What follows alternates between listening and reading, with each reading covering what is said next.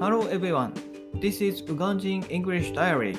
Today's topic is Finally start working as a project member. 一番のメイン業務であるバングラディッシュの案件の説明が PM からあった。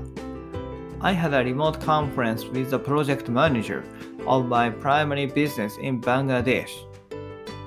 プロジェクトの概要、進捗を把握できた一方、問題が山積みであることが分かった。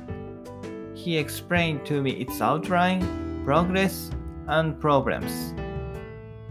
予算超過であったり、スケジュールの遅延がコロナだけの原因ではない。I then found out that the circumstances of the project were very complicated, such as the project exceeded the budget and had scheduling delays. These problems were not caused just by the COVID-19. とはいえ次は契約交渉ということで早速資料作成の仕事が来た。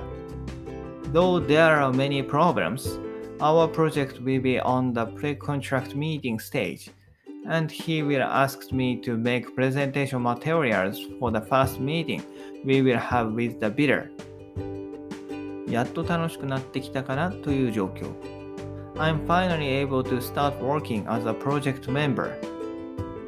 それにパソコンも対応してもらえそうなので一安心である。I'm also glad I may be able to rent a PC from the office for teleworking.